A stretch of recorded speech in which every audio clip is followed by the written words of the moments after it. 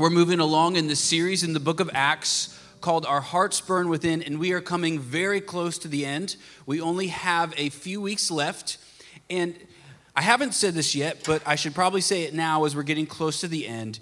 If you want to know what authentic Christianity actually really is, there is no better place to look than the book of Acts. And if you want to know what Christians are like in the face of danger and in the face of opposition, there is no better place to look than the book of Acts.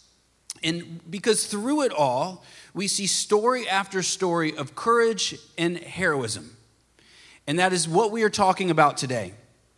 Now, before you think that you don't really need courage or heroism in your life because you have a safe and comfortable life, let me say this to you. The person who, despite their circumstances, has developed the character of a hero is the type of person who is not swayed by the waves and the winds of the difficulties that come into your life, and is not swayed by the waves and the winds of the culture, but you stand firm, you are grounded, and you become a person of purpose. There's a story about an Old Testament king. He's a bright and shining light in a long history of faithless kings. His name is Hezekiah. And he really does some great stuff for God, and he is really faithful, and you're cheering him on. But then towards the end of his life, he makes this mistake where he shows the treasures that are in the temple to his enemies. And because of it, he is told, now your kingdom will topple over. And he gets all nervous, but then he's told, because of your righteousness, it's not going to be your kingdom, but your children's kingdom, the generations after you. And he's actually happy about it because it's not his time. It doesn't happen during his time. And it's it's such a letdown because you're really rooting for him, and it's a very unheroic thing of him. Because heroes are planting acorns today that will rise up as oaks that will cover and shade the generations after us. And that is what we see in the disciples, and that is what we see in Paul today. And before I read our verses, let me set the context for you. Paul, he's from an area called Tarsus, but he's rises up in the city of Jerusalem. He's raised up there under the feet and teaching of this great rabbi named Gamaliel. And he's likely making a lot of friends, a lot of young men who are wanting to come up as Jewish leaders with him. And then Christianity is birthed. And when Christianity is birthed, a great villain is birthed, and his name is Paul. It was Saul, become Paul. And he begins to make it his job, his life purpose to destroy Christianity. And he's sent to the city Damascus, and on his way there, he's going to go and persecute Christians, arrest them, and bring them back to Jerusalem, have them arrested. And on this road, he has an encounter with a glory and with a beauty that so moves him that he becomes a Christian. And then when he becomes a Christian, he returns to Jerusalem to find that all of his old friends now hate him and want him dead because he's a Christian. The Christian leaders say, Paul, you've got to get out of here, and God agrees, so he leaves. And as he goes, he keeps taking on these missions, and he's becoming this amazing leader who would go on and become the greatest movement leader in the history of the world, I would argue. And then the Holy Spirit says, Paul, it's time to return to Jerusalem. But the Holy Spirit also informs his friends that if Paul goes back to Jerusalem, he is going to die. So they're weeping with him before he gets on the ship, saying, don't go, this is to your death. And he says, what are you doing to me? Weeping and breaking my heart. Do you not know that I am ready and willing to go to my death for my Lord? So he boards the ship, he gets into Jerusalem, he walks right into the temple, and immediately when they see him, they beat him to the point to where he can't walk. He is carried before the tribune, and as he's there, he stands up and addresses the crowd. Addresses those who hate him, who want him dead. And here's what he says to them. Acts 22, 1 through 22. We've got quite a bit of verses to read, so stick with me. Brothers and fathers, hear the defense that I now make before you.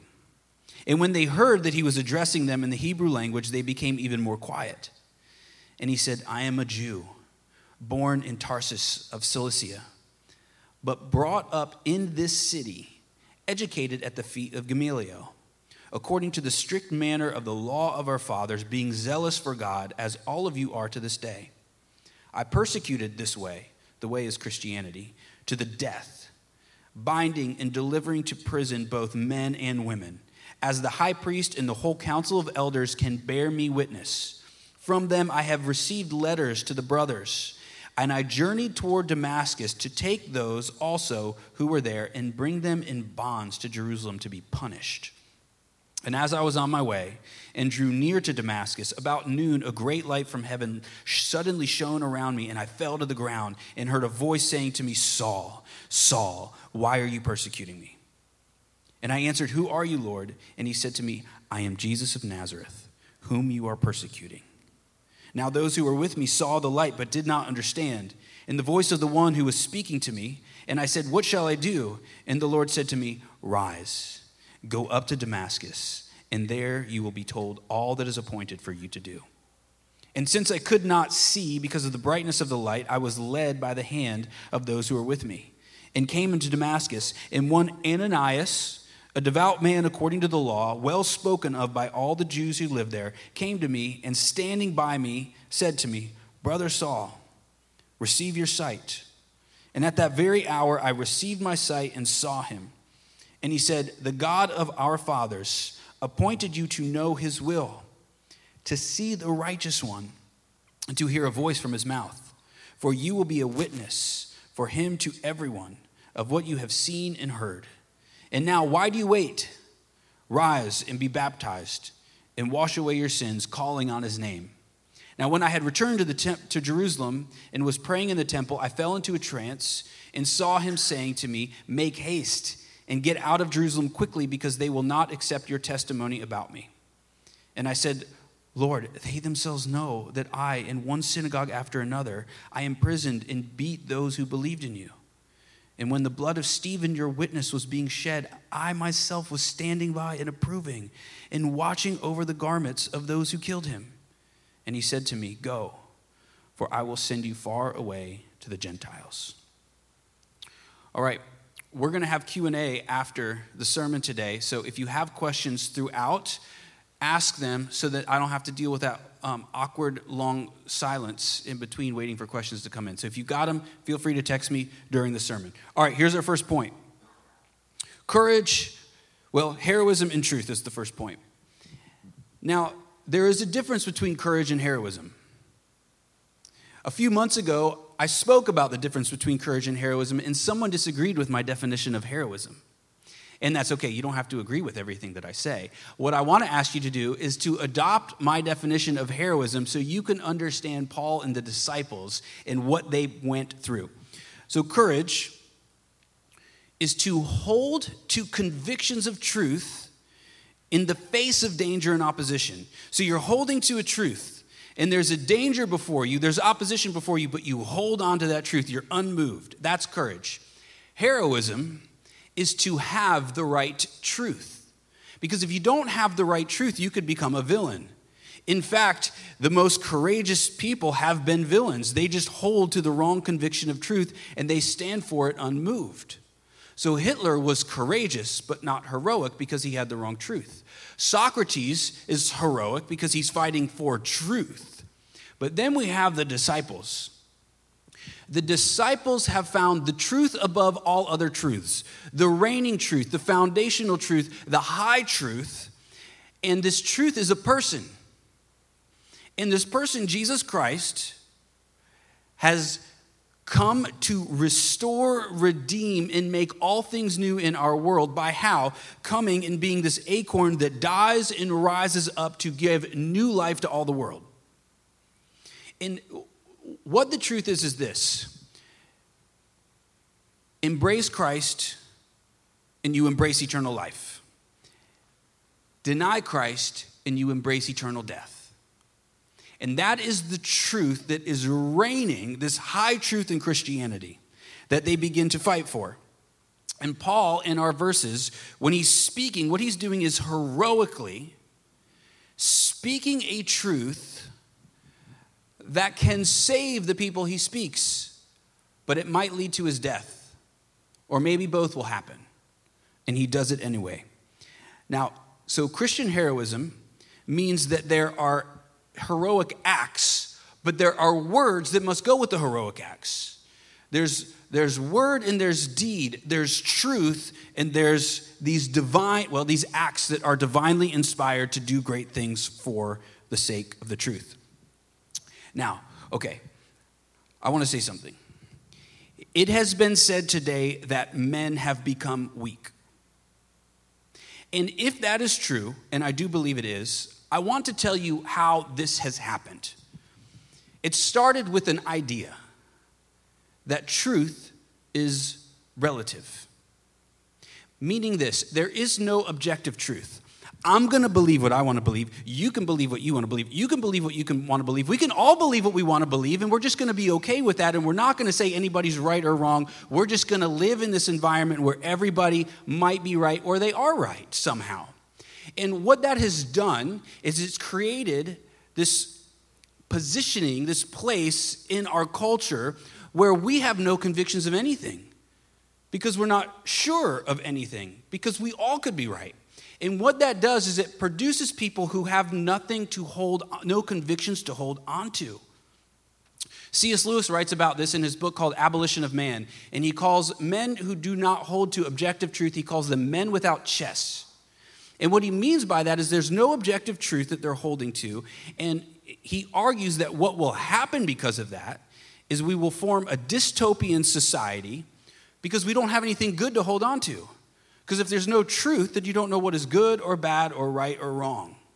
And I want to read to you a quote from him in this book. I think it's brilliant. He says, "We make men without chests and expect from them virtue and enterprise. We laugh at honor and are shocked to find traitors in our midst." In other words, we want people of love and courage. But we don't want those people to hold to any type of conviction of truth, and then we're surprised when they don't act loving and courageous. But we've stripped them of truth. So what is there to be loving or courageous about? Paul is given a mission to carry a truth, and he's given this mission from Christ to carry this truth that eternity has everything to do with what you make of Jesus. That's the truth claim of Christianity. And it becomes the disciples' mission as well. And what this mission does is not only does it save people, but it creates more heroes. And these heroes cover all the earth, and then the earth becomes transformed. This is the calling of Christianity. And the disciples, what they are is they become acorns buried for us to make a world of heroes. And I just want to walk through what every single one of the disciples faced besides John, what they faced with the truth that they held in the face of danger and opposition, and what happened to them. All of them died. All of them were murdered for this truth. James, this is an interesting one. James is Jesus' brother, well, half-brother.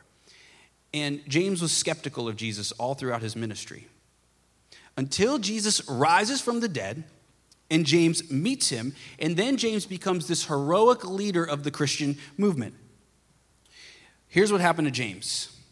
He was told, you must deny Jesus as Lord, Savior, and King. And he says, I will not do it. So he was beaten, he was clubbed, and then he was shoved off a 100-foot wall and fell to his death.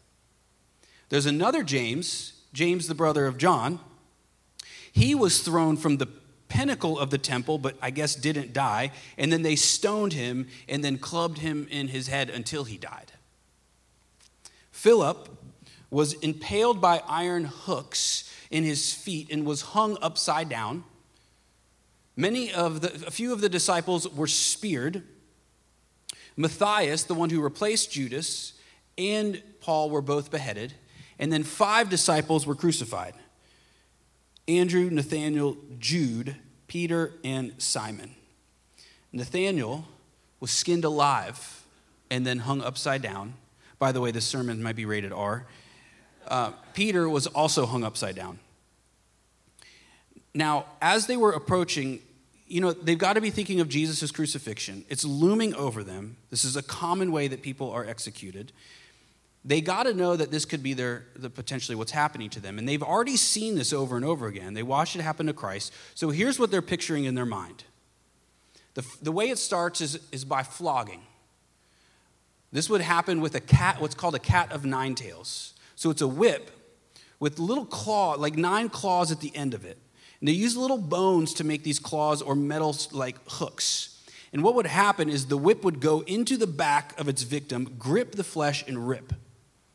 And then from there would be a wooden crossbow that they would carry on their back that's all ripped up. And they'd carry this, it's about 75 to 125 pounds, and they'd carry it to their place of death.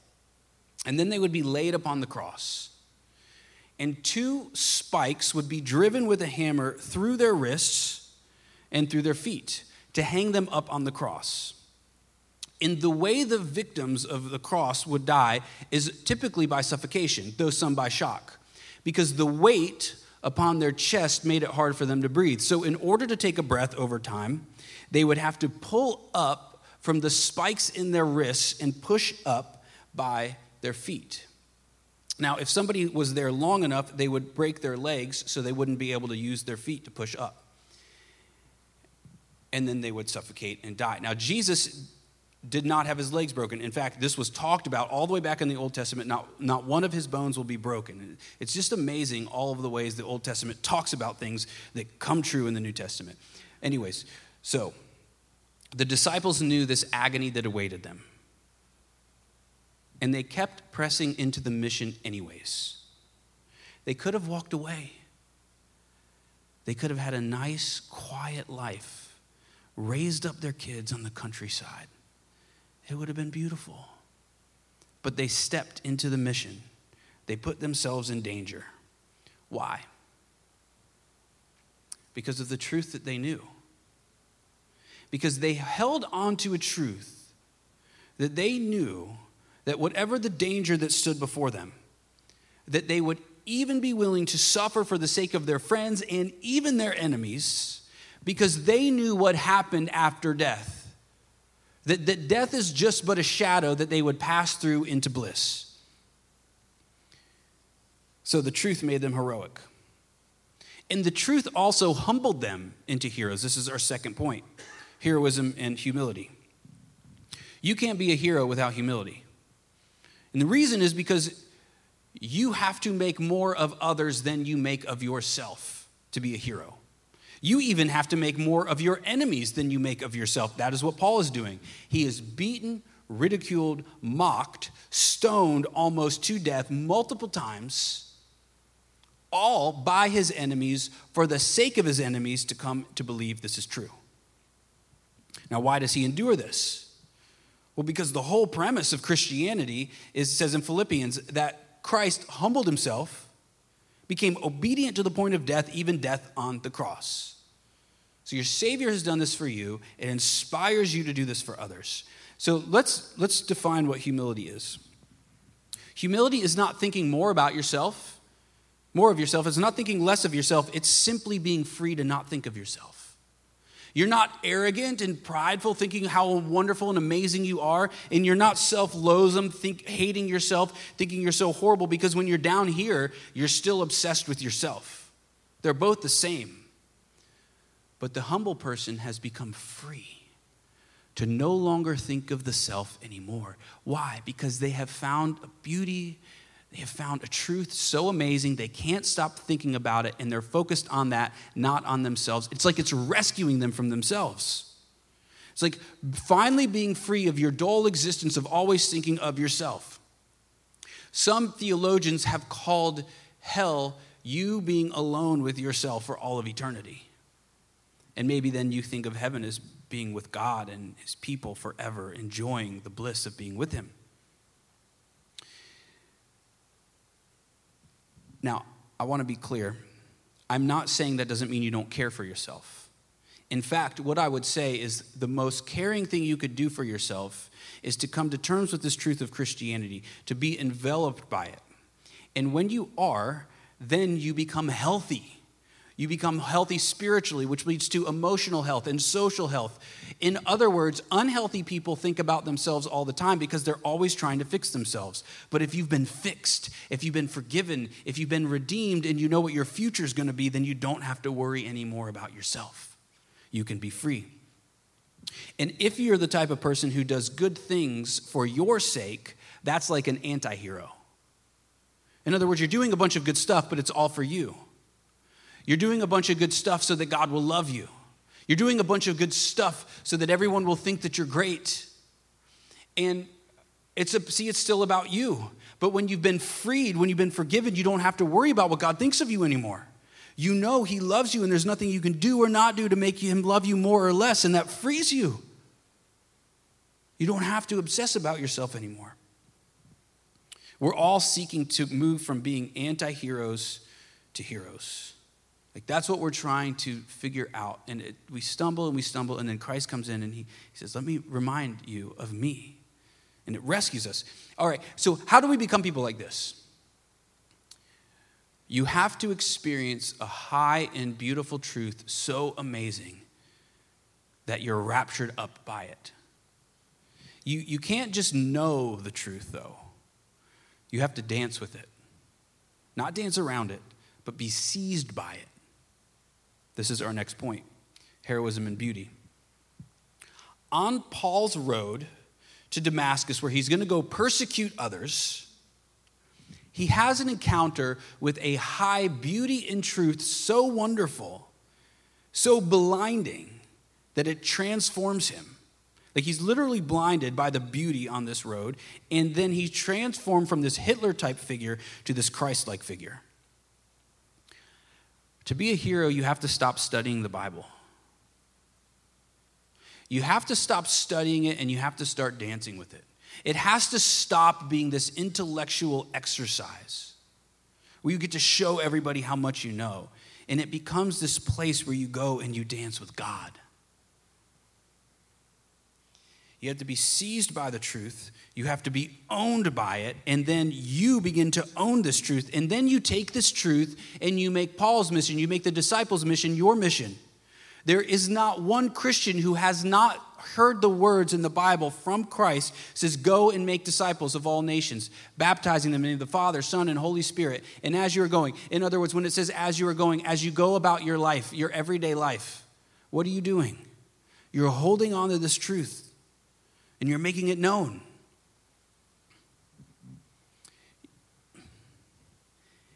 You can know honey's sweet because people tell you, but it's not until you taste it that you know its sweetness. And then you want other people to see how sweet it is to be loved by him. The enemy of heroism is a dull and boring understanding of God. That's the enemy. That's the enemy of an abundant life. If you aren't experiencing his glory and his beauty, you will not be courageous. Not for the Christian truth. And I would argue that no other truth will rescue you to be a true hero besides Christianity. And there's an intersection that happens between beauty. So the beauty of the gospel, the beauty of Christ, and then you take the beauty of the community that the gospel forms, the church, and then you take the beauty of the mission that God gives us. So you have the gospel, community, and mission, and right in the middle of that is hospitality. All right, what do I mean by that? Well, I mean by that is there's this space that is made where there's this mingling of the beauty of the gospel in the community that the gospel forms of God's people, and then the mission that God has called us on. And when that happens, what you find is people outside of the church, people outside of the Christianity are allowed to step into this space and experience what the gospel produces, to experience what Christ produces. This is what we're fighting for as a church, to be a place where believers and skeptics have authentic community, honest conversations about faith and doubt, true and authentic wrestling with faith and with doubt. And when you encounter beauty like this, you will begin to fight to become this type of community. Your heart will begin to burn within you to create a place like this. Beauty makes you courageous for it. Beauty makes you courageous to fight for your friends and even your enemies. And let me read something to you. This is from Lord of the Rings. It's a quote from Sam. Sam is called by the author of this book the true hero of the story. And what happens to him is he has an encounter with beauty. And this encounter with beauty makes him heroic and humble, both at the same time. Let me read it. There, peeping among the cloud rack above a dark tor high up in the mountains. This is Tolkien talking, so he uses beautiful words, but this is understandable. Sam saw a white star twinkle for a while. The beauty of it smote his heart. And as he looked up out of the forsaken land, and hope returned to him. For like a shaft clear and cold, the thought pierced him that in the end the shadow was only a small and passing thing. There was a light and high beauty forever beyond its reach. His song in the tower had been defiance rather than hope, for he was thinking of himself. And now, for a moment, his own fate and even his master's ceased to trouble him. He crawled back into the brambles and laid himself by Frodo's side. And putting away all fear, he cast himself into a deep and untroubled sleep.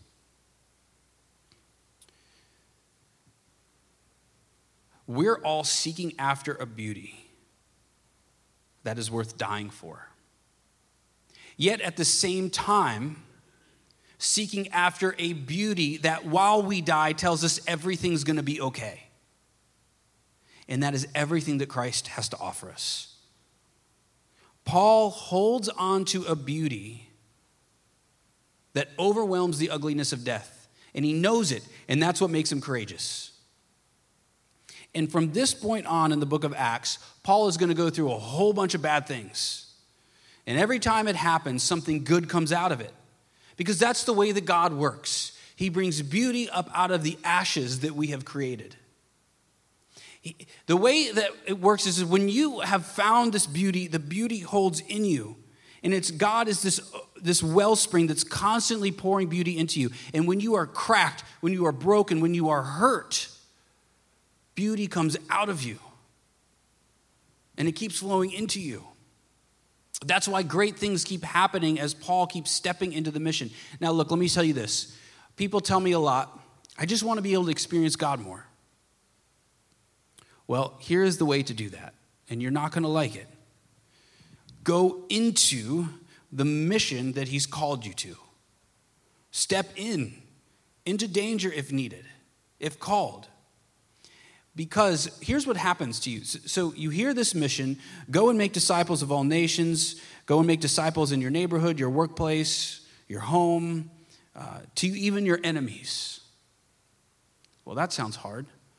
Yeah, you can't do it. So what do? You go to Christ and you say, this is a big mission for me, Christ. I don't know if I can do this. And he says, I know. That's why I'm here.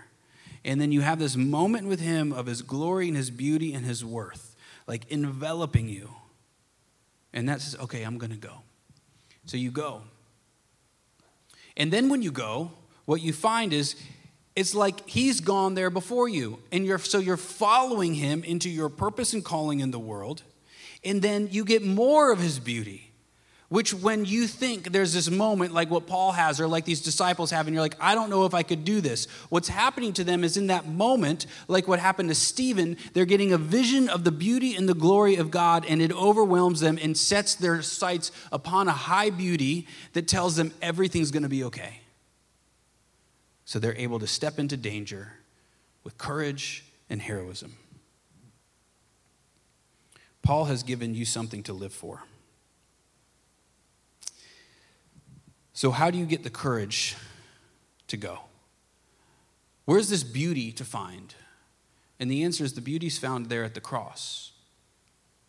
If you've seen the movie The Passion of the Christ, it does a good job displaying the physical torment that Christ goes through. But that is not the real suffering of Christ. The real suffering is spiritual. In the moment of spiritual suffering, Jesus cries out, my God, why? Why have you forsaken me? And it's in that moment that he is covered with our horrid and horrible sin. And when that happens, the Father turns away from him. And he turns his love away. And he pours wrath down upon his one and only Son. Why? Because he is holding on to our sins. Our sins have been whipped upon his back. And as he is being held by those sins, or they're weighing upon him, the Father crushes him so that our sin may be dealt with forever. It's like the rod of God's justice comes down on him. And when it does, he descends into death and into darkness. But he's too beautiful for death. He overwhelms it. He's the acorn that goes in. And then our tears water the earth, and he breaks up out. He rises to begin rebuilding our world the way it was always meant to be. The process has started. It has begun. And then he's commissioned us to join him in this. So go to Christ, the divine, cosmic, heroic acorn who's going down into the death and risen up. He's making you into something new. He's made you immortal already, and there is a beautiful version of you that you will one day be. And when you look at his beauty, it says we're like mirrors, that when we behold him, we shine back his glory from one degree of glory to the next. Just keep looking at him and keep looking at him, and as you do, you will transform to be more of your heavenly and divine self. And that will make you become heroic for the people around you, the people you love, and even your enemies. Let's pray.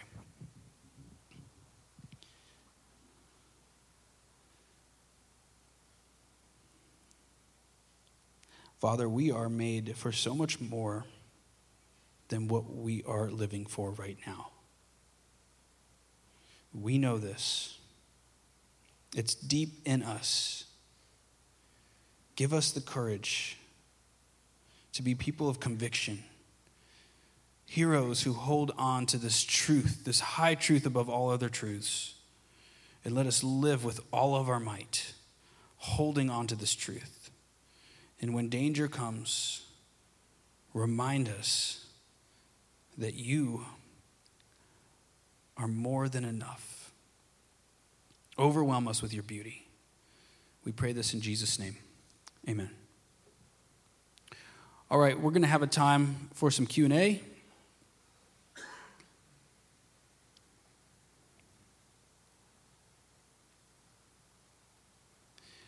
The choices we make today affect our future. Isn't it more important that our view of the future affect the choices we make today? Yeah, so how did I say this before? There's a thing, if you've watched The Simpsons, there's a thing where Homer Simpson, he eats a whole jar of mayonnaise, and then he's told, you shouldn't do this, and he says, that's a problem for future Homer. And so our choices today will affect our future. However, when you know what the future is, it gives you a hope. Like I think I told this story last week. I'm in this writing group, and there's an old German atheist, and I'm writing this Christian spiritual formation book, and he said to me, David, hope is cruel. And he's right, it is cruel if there isn't something to come. But if there is, then that hope, what it does is it is a future hope. It's like an eternal hope that has entered into time. And when it has come into time, it lifts you up. And then you begin to make choices that are good and wise because you know something. Here's the promise for the Christian. What you do today can echo on into eternity. If you will stop building your own kingdom and start building the kingdom of God, the things that you build here on the earth will last forever. And you'll be able to look at them and enjoy them all of forever, knowing that you began the building process even in the desert waste, even in the fallen world, which is such a cool thing to imagine. That will bring you tons of hope. It will bring you tons of purpose. So step into it.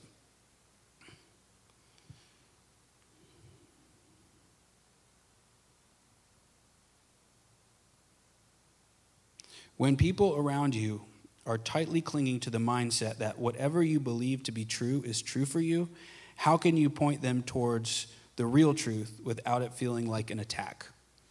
Okay, first, you've got to love them with all of your might. You don't make it about you. This is not about you winning an argument. We don't have time for debates. This is eternal stuff going on. So start with love.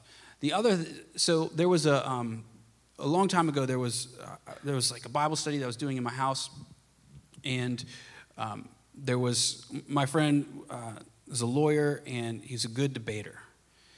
And he said, David, there is no such thing as absolute truth. And I said, are you sure? And he said, yes. I said, are you absolutely sure?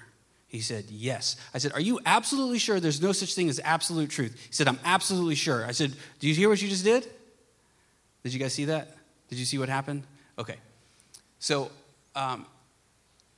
you can't say that there is no such thing as truth, because then the person saying it can't be trusted. Because they're making a claim that there's no truth, but that's a truth claim. So start with love, then show that there is an objective truth, and then I have found it helpful to say, look, I don't think you should believe Christianity. I'm saying this to you. I don't think you should believe Christianity because it's useful. However, it is a good arguing point because it is part of the equation. So if you look at all other religions, all other worldviews, nothing produces what Christianity produces. It produces the most freedom, it transforms the culture, and it gives you this place where it's like you are no longer operating out of guilt and shame because you've been accepted and loved because of the finished work of Christ on the cross. So now you have nothing to prove to anybody, so you're simply free to love. All right, well, that's a good start for you. So you're free, but also you're called by God to do these things, and he's giving you power to do it. So you go out and you try to change the world around you. You mess up, but you're forgiven. So you're not paralyzed by your failures. You just simply keep moving. You like trip up and you stand up on the road and you keep moving. And that ends up changing the world far more than any other religion. And also, you know, if you want to look at other religions, I think I saw this the other day. So Buddhists will say that Christ is like, what's the word? A reincarnation of Buddha, I believe is what they say. In other words, they think he's someone you should listen to. In Islam, Christ is a prophet, so you should listen to him. I would argue that all of the Old Testament is pointing forward to Christ, so if you're Jewish, you probably should listen to him as well because he's fulfilling a lot of these promises. So all of these religions are saying like, hey, I'm a way, but we think Jesus is awesome. And then Jesus comes on the scene and he says, I'm the way, the truth, and the life. No one comes to the Father except through me. So everyone's saying, point to Jesus, look at him. And what does he say? He doesn't point anywhere else. He says, I'm the way. He's not a prophet saying, this is the way to God. He's saying, I'm the way to God. So you've got to deal with that. And if someone has properly dealt with it, then at least when they reject Christianity, they know what they're actually rejecting. Because a lot of times when people reject Christianity, they're rejecting not Christianity, but something else. All right, let's see if we can fit one more question in. The Jewish synagogue told me they lowered the temperature in here. I hope that helped. I'm getting texts for other things too.